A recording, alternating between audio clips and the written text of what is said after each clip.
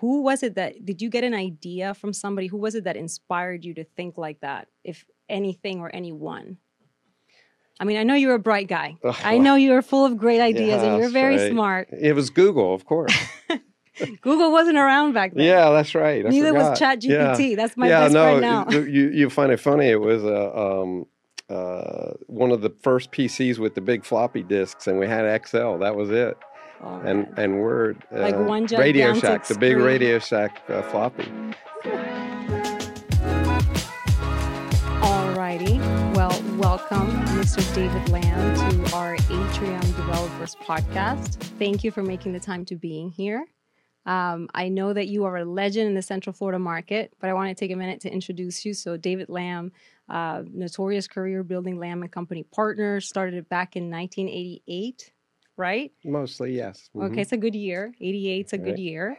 You've grown it into what it is today. I think you guys right now have over 30 employees, have done a lot of work throughout Central Florida, institutional, medical, office, development, Maitland City Center, which is a project we got to work on together. Right. So impressive career, architect by degree, and then frustrated huntsman.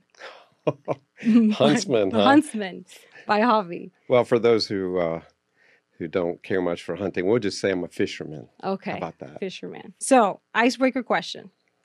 Not a lot of people know, but we used to work together. You were the first person that introduced me in commercial real estate development with Maitland City Center. So can you tell us a funny or memorable moment from the time you were my boss? Be nice. Well, there were two that came to mind, but one hit me immediately. Oh, boy. Yeah. Oh, boy.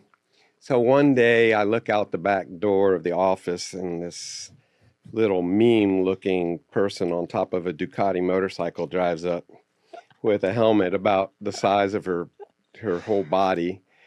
And the bike probably weighs, 800, 1,000 pounds, 10 times her weight, but this little 4'6" or 8. 5 feet tall. All right, okay. 5 foot tall person who was standing there balancing the motorcycle on her tippy toes like a ballerina, trying to hold the motorcycle up. So that was probably one of the most hilarious.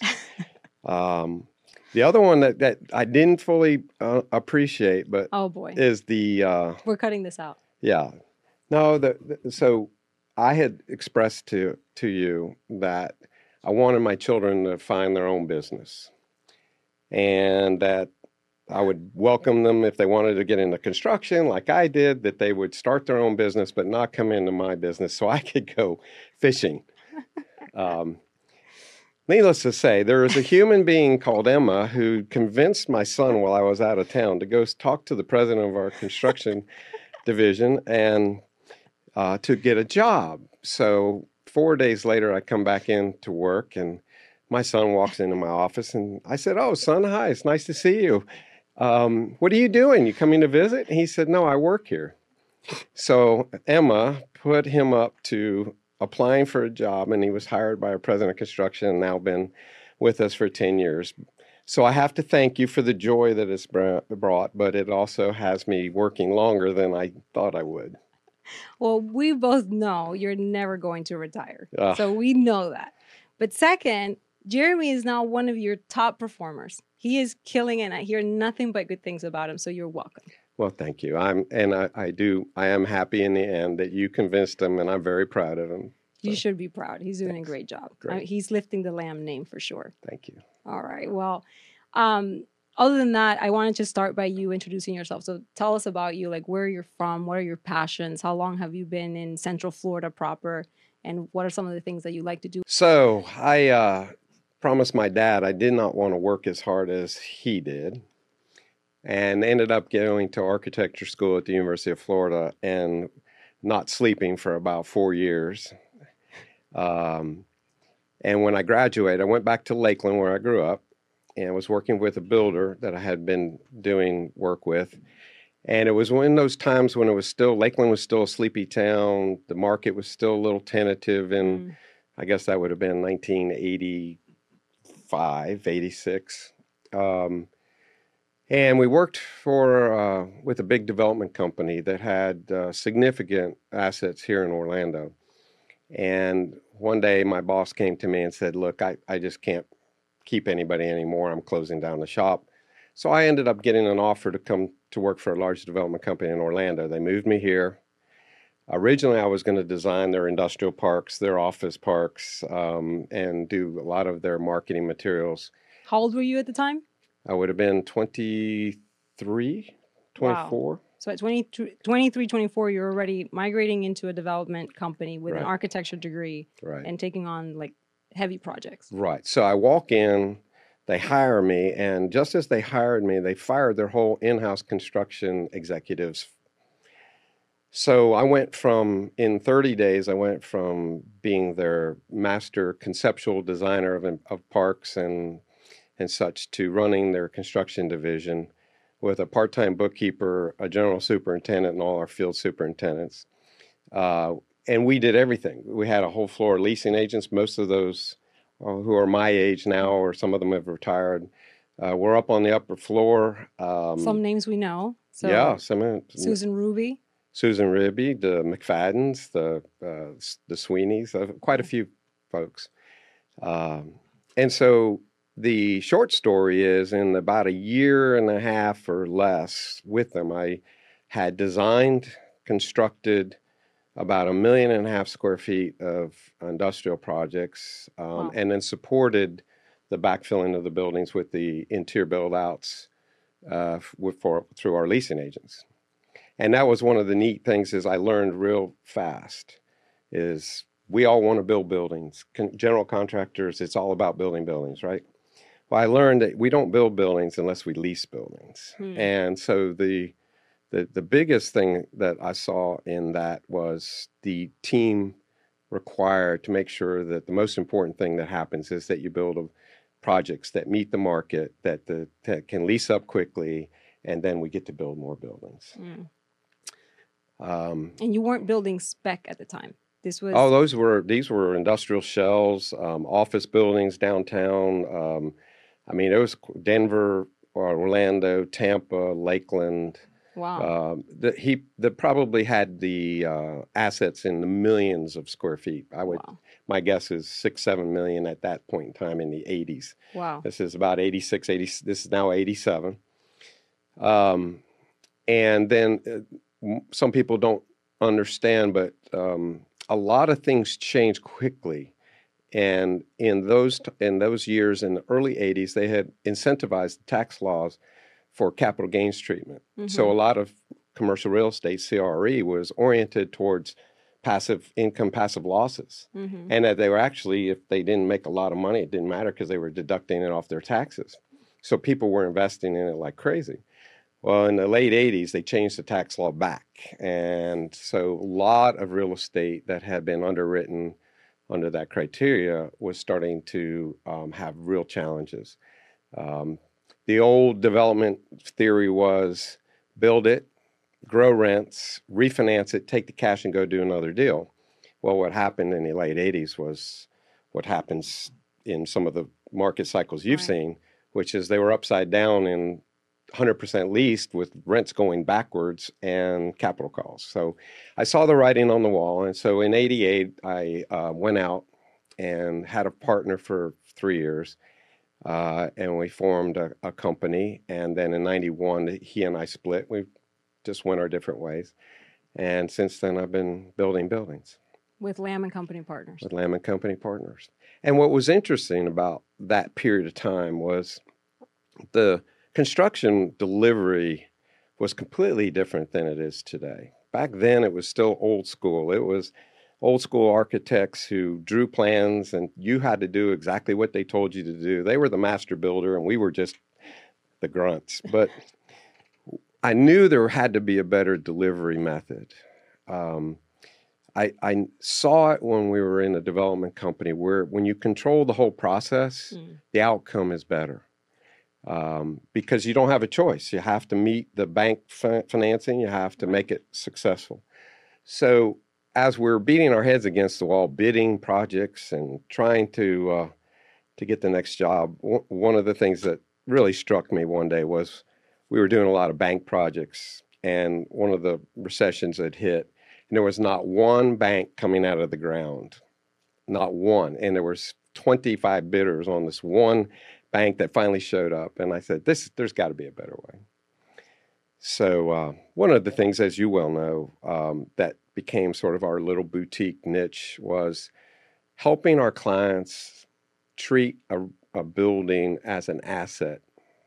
And in that asset allocation was to think of it as building net worth and asset wealth. So to get it financed, to get it designed in budget, to then bring it to the market, whether it's owner occupied or lease, speculative lease, required somebody who could see and manage the whole process. A lot of unsophisticated developers build their own buildings, and they want it to be beautiful, but yet it doesn't appraise or it doesn't meet a market rent. And so we learned that instead of bidding projects, if we negotiated our fee up front, that we could work with them through site acquisition process, due diligence, land use approvals, design, and manage the budget so that the going in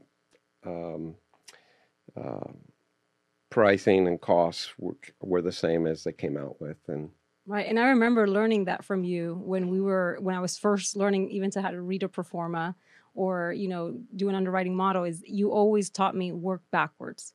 So what is the price that the client can come to? Right. How do we get the financing for that? And then from there we go backwards and we design what we can for that budget versus going the other way around. I couldn't have said it better. Right. Most of those who are sophisticated developers know that the banks underwrite under a debt service coverage. Right. You back into it. It doesn't matter if you want to spend a whole lot more, you can. It's just more equity required. So right. You're right. We would sit there. We know that somebody's going to pay a certain amount for land. We know that the architectural fees and the impact fees and all the other fees and the soft costs for financing, they're fixed. I mean, they're reasonably. So the only variable left is the building. And then if we can design the building with the biggest bang for the buck, everybody wins. And then the outcome is successful. And would you say this was kind of the beginning back in 88, 89, the beginning of the true concept of design build? I couldn't have said it. You said it perfectly. It was the first introduction in that time of a real contract form around design build. The only people who were doing what we call today construction management process delivery were the big multinationals on huge infrastructure projects. So down in this little world, it was still a bid process or negotiated process. So yes, it was a transition period where the philosophy of the contractor being adverse to an owner was prevalent and was not a world we wanted to live in. So when you switch hats and you become the owner's advocate, and you don't have to guard your fee with your life. Right. You become much more the friend of the owner, the partner of the owner, their teammate, and you know that if you're not successful, they have a problem. It had many physicians, particularly, who are having to dip into their savings or their retirement accounts because they hired a GC and team, and by the time they got done, the bank wasn't going to fund anymore, and they had to pull it out of their retirement. And now programs. They have a design building that's completely out of scope and budget. Right. So back then, were people going primarily to the architect first, Correct. designing something, and then trying to go back to the contractor and getting it financed and budgeted and all that? Exactly. Wow, that must have been a bit of friction between contractors and architects. Oh, back in that day, it was terrible. And public bid work can be very similar today as it was back then, and that's why we don't survive well in that. Yeah. It's nothing but a fight. Well, I can see it now still. I mean, I think you can still see the fight between what somebody envisions that they want something to look like and what they can actually afford to build. And then going back to trying to fit that into a financing model, it can be very dirty. Right. So I personally like the process of working backwards. Like you're saying, there's some things that are just going to be the same every time with the little factors depending on whether if it's office, industrial, etc.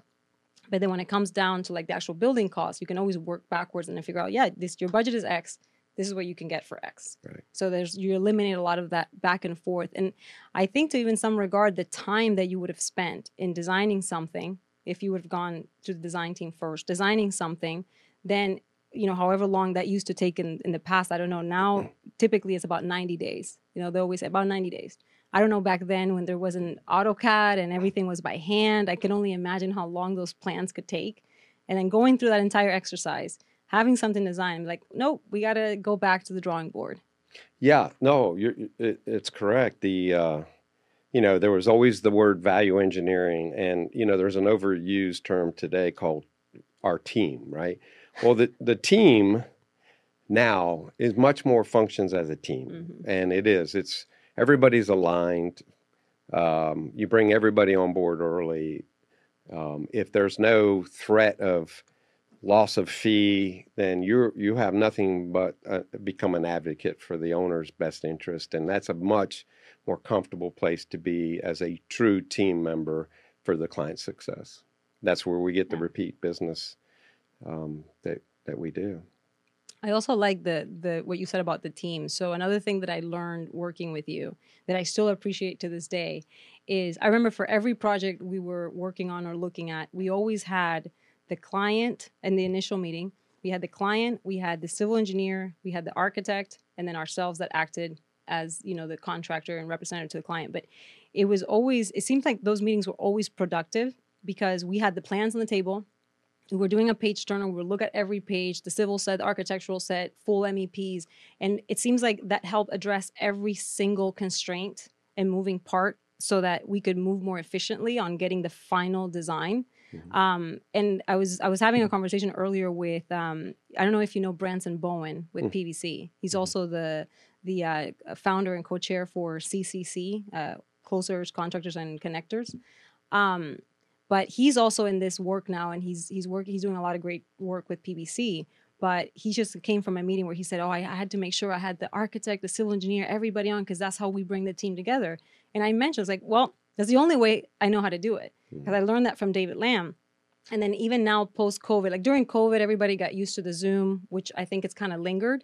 But even post-COVID, and it's helpful sometimes that I still kind of force everybody, like, hey, let's have an in-person meeting. Let's bring out the plans. Let's look at them, because we will eliminate a lot of questions in this one meeting than going back and forth via emails or trying to get, our design team to communicate with one another and share information. So I've learned that from you. I remember that you were very strong, like, nope, everybody in the room, physically, plans, let's hash it out. Right. You can't get it all, but you catch a lot of it during the design process. Yeah. And if you can do that, the volatility goes down, the risk to the owner, the risk to the contractor, and even the risk to the subcontractors goes down. And our goal with our team member architectural and civil and engineering community is that they draw at one time. Right. For them, it's not really a moneymaker. If they have to go back and redraw plans, they may get paid for it, but it's never going to be the same. Right. They'll never get it. So it is truly a win-win all the way through. Yeah.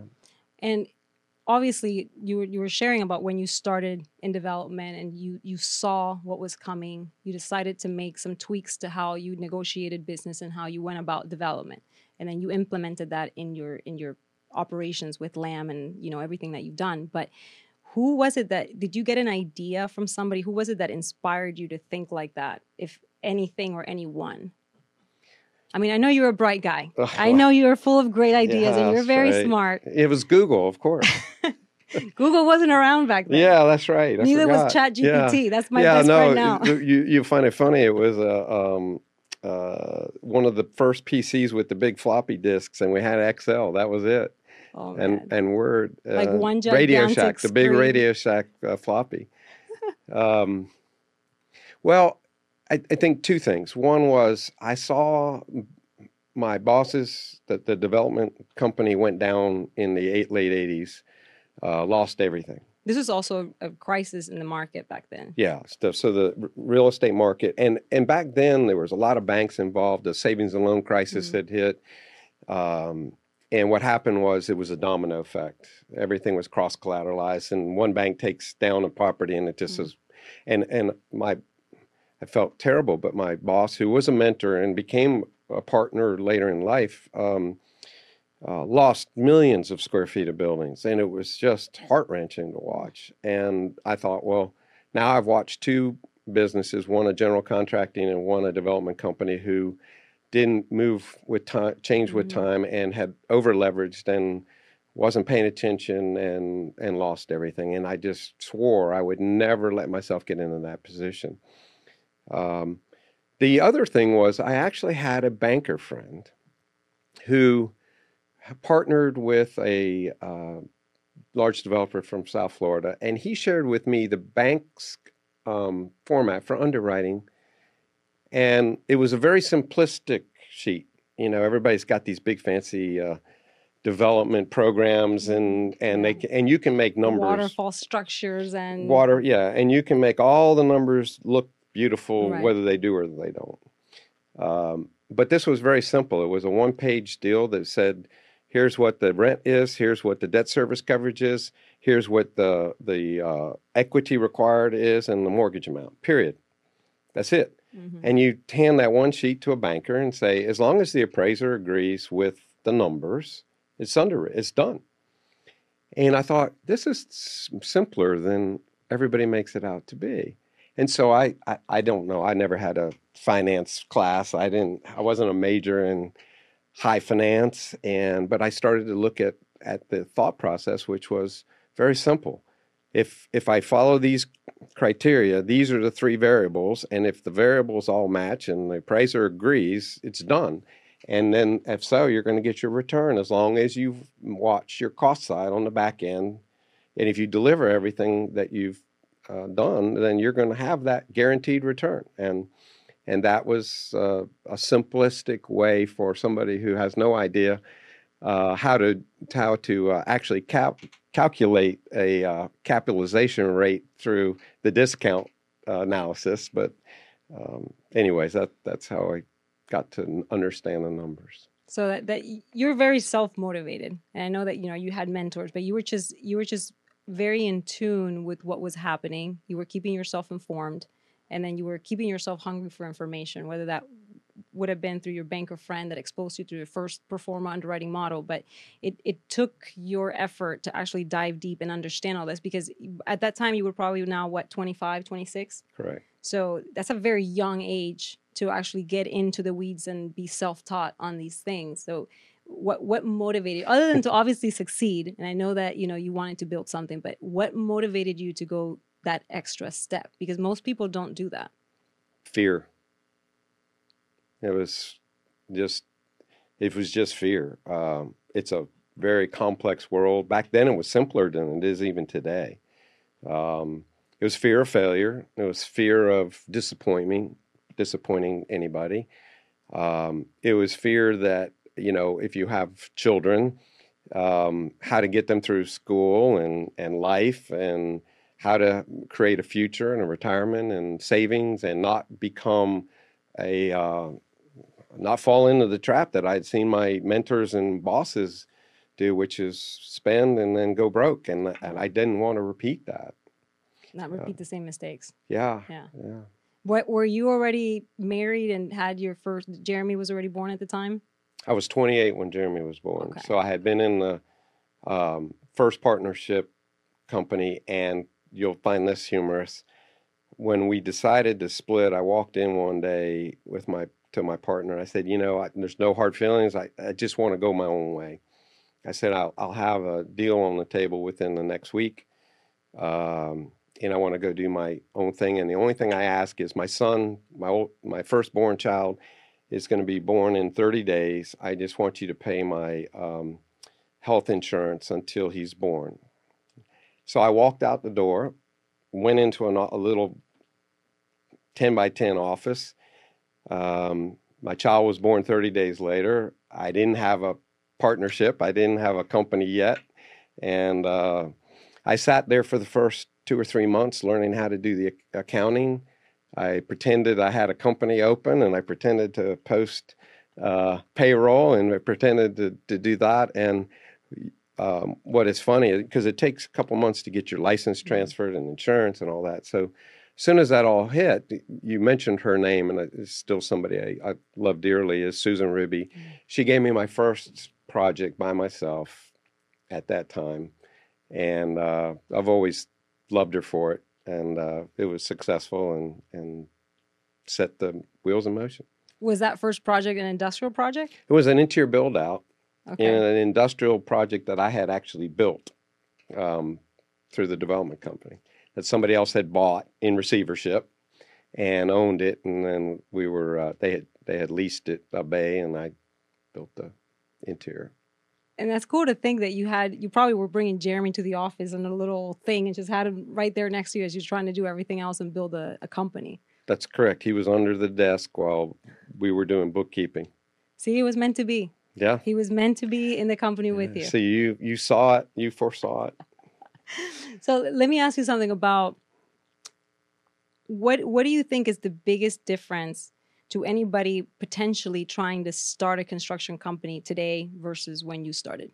What do you think is one of the biggest challenges that people have now that maybe you didn't have or vice versa? I would have to say the bureaucracy Yeah. all the way around. It is much harder in all aspects: permitting, municipalities, inspections, interfacing with subcontractors, the banking, getting a project closed and all. It much longer, much more bureaucratic. There's so much paperwork and time. Just to get your monthly draw is now takes full-time staff that you would have never had back then. So, the cost to prosecute the work is significantly higher in all aspects: time, bureaucracy, staff to supplement that, and then management, the field, the management of the employee, the subcontractors are not trained like they were back then. They were skilled. You didn't have to. That came from trade school. They knew their craft. Right, and there was something for them back then. They were proud of their work. I mean, they were proud to be a carpenter, and they were proud to be a great mason. And a lot of times it was an art form in itself. Most of the work was they were happy to produce something they were proud of, and it's gone. Maybe not 100%, but it's difficult. I notice that now. I think more in construction. I think a lot of people that I know sometimes just get into construction because they know they just can get into it and do whatever and make a buck. And then some of them are savvy and they grow in positions in construction. But I do sense what you say, that skill set of having somebody that's like, no, this is what I do, this is what I know, is kind of not as easy to come by anymore. Yeah, and our field personnel have to manage the subs, where in the old days the subs had a foreman, they had a teacher, and they moved up through the ranks in their craft. Now our superintendents have to, I hate to say it, but they babysit, and they have to guide them, and many times they put it in twice, 3 times. We'll get it right sooner or later. Let's just keep doing it until you get it right. Well, I mean, that's also a way of doing it. Keep making mistakes until you get it right, but build up to it, I guess. Well, and in the old days, there used to be a saying. I keep saying the old days. I don't feel that old, but there was a saying when a client walked in by most general contractors. It was, pick budget, schedule, or quality. You can have 2 of the 3. Right, and it was very appropriate. People who were terribly budget conscious would, put up with something less quality or whatever. But Right. Now trying to manage any one of the 3 is very complex, and you have to be astute. You have to manage all 3 of those criteria, and of course, the pandemic didn't help that. So how did the pandemic affect you guys overall? Obviously you guys are a boutique contractor, but you're doing a lot of different kinds of work in different asset classes. How did it affect you guys the most?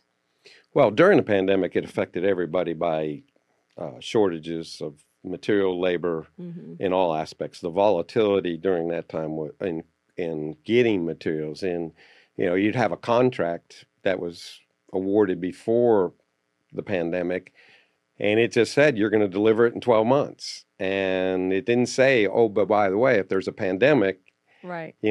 So most of our owners were very, very helpful. They understood, they invested in the volatility piece, which was both in cost and time.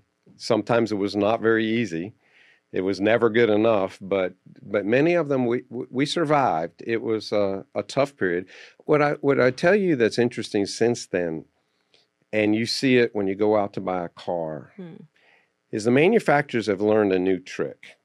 And I don't know if this is a global thing. I would just say that at least in our world, they learned that the restraint of the supply side of supplying materials allowed them to keep their prices high.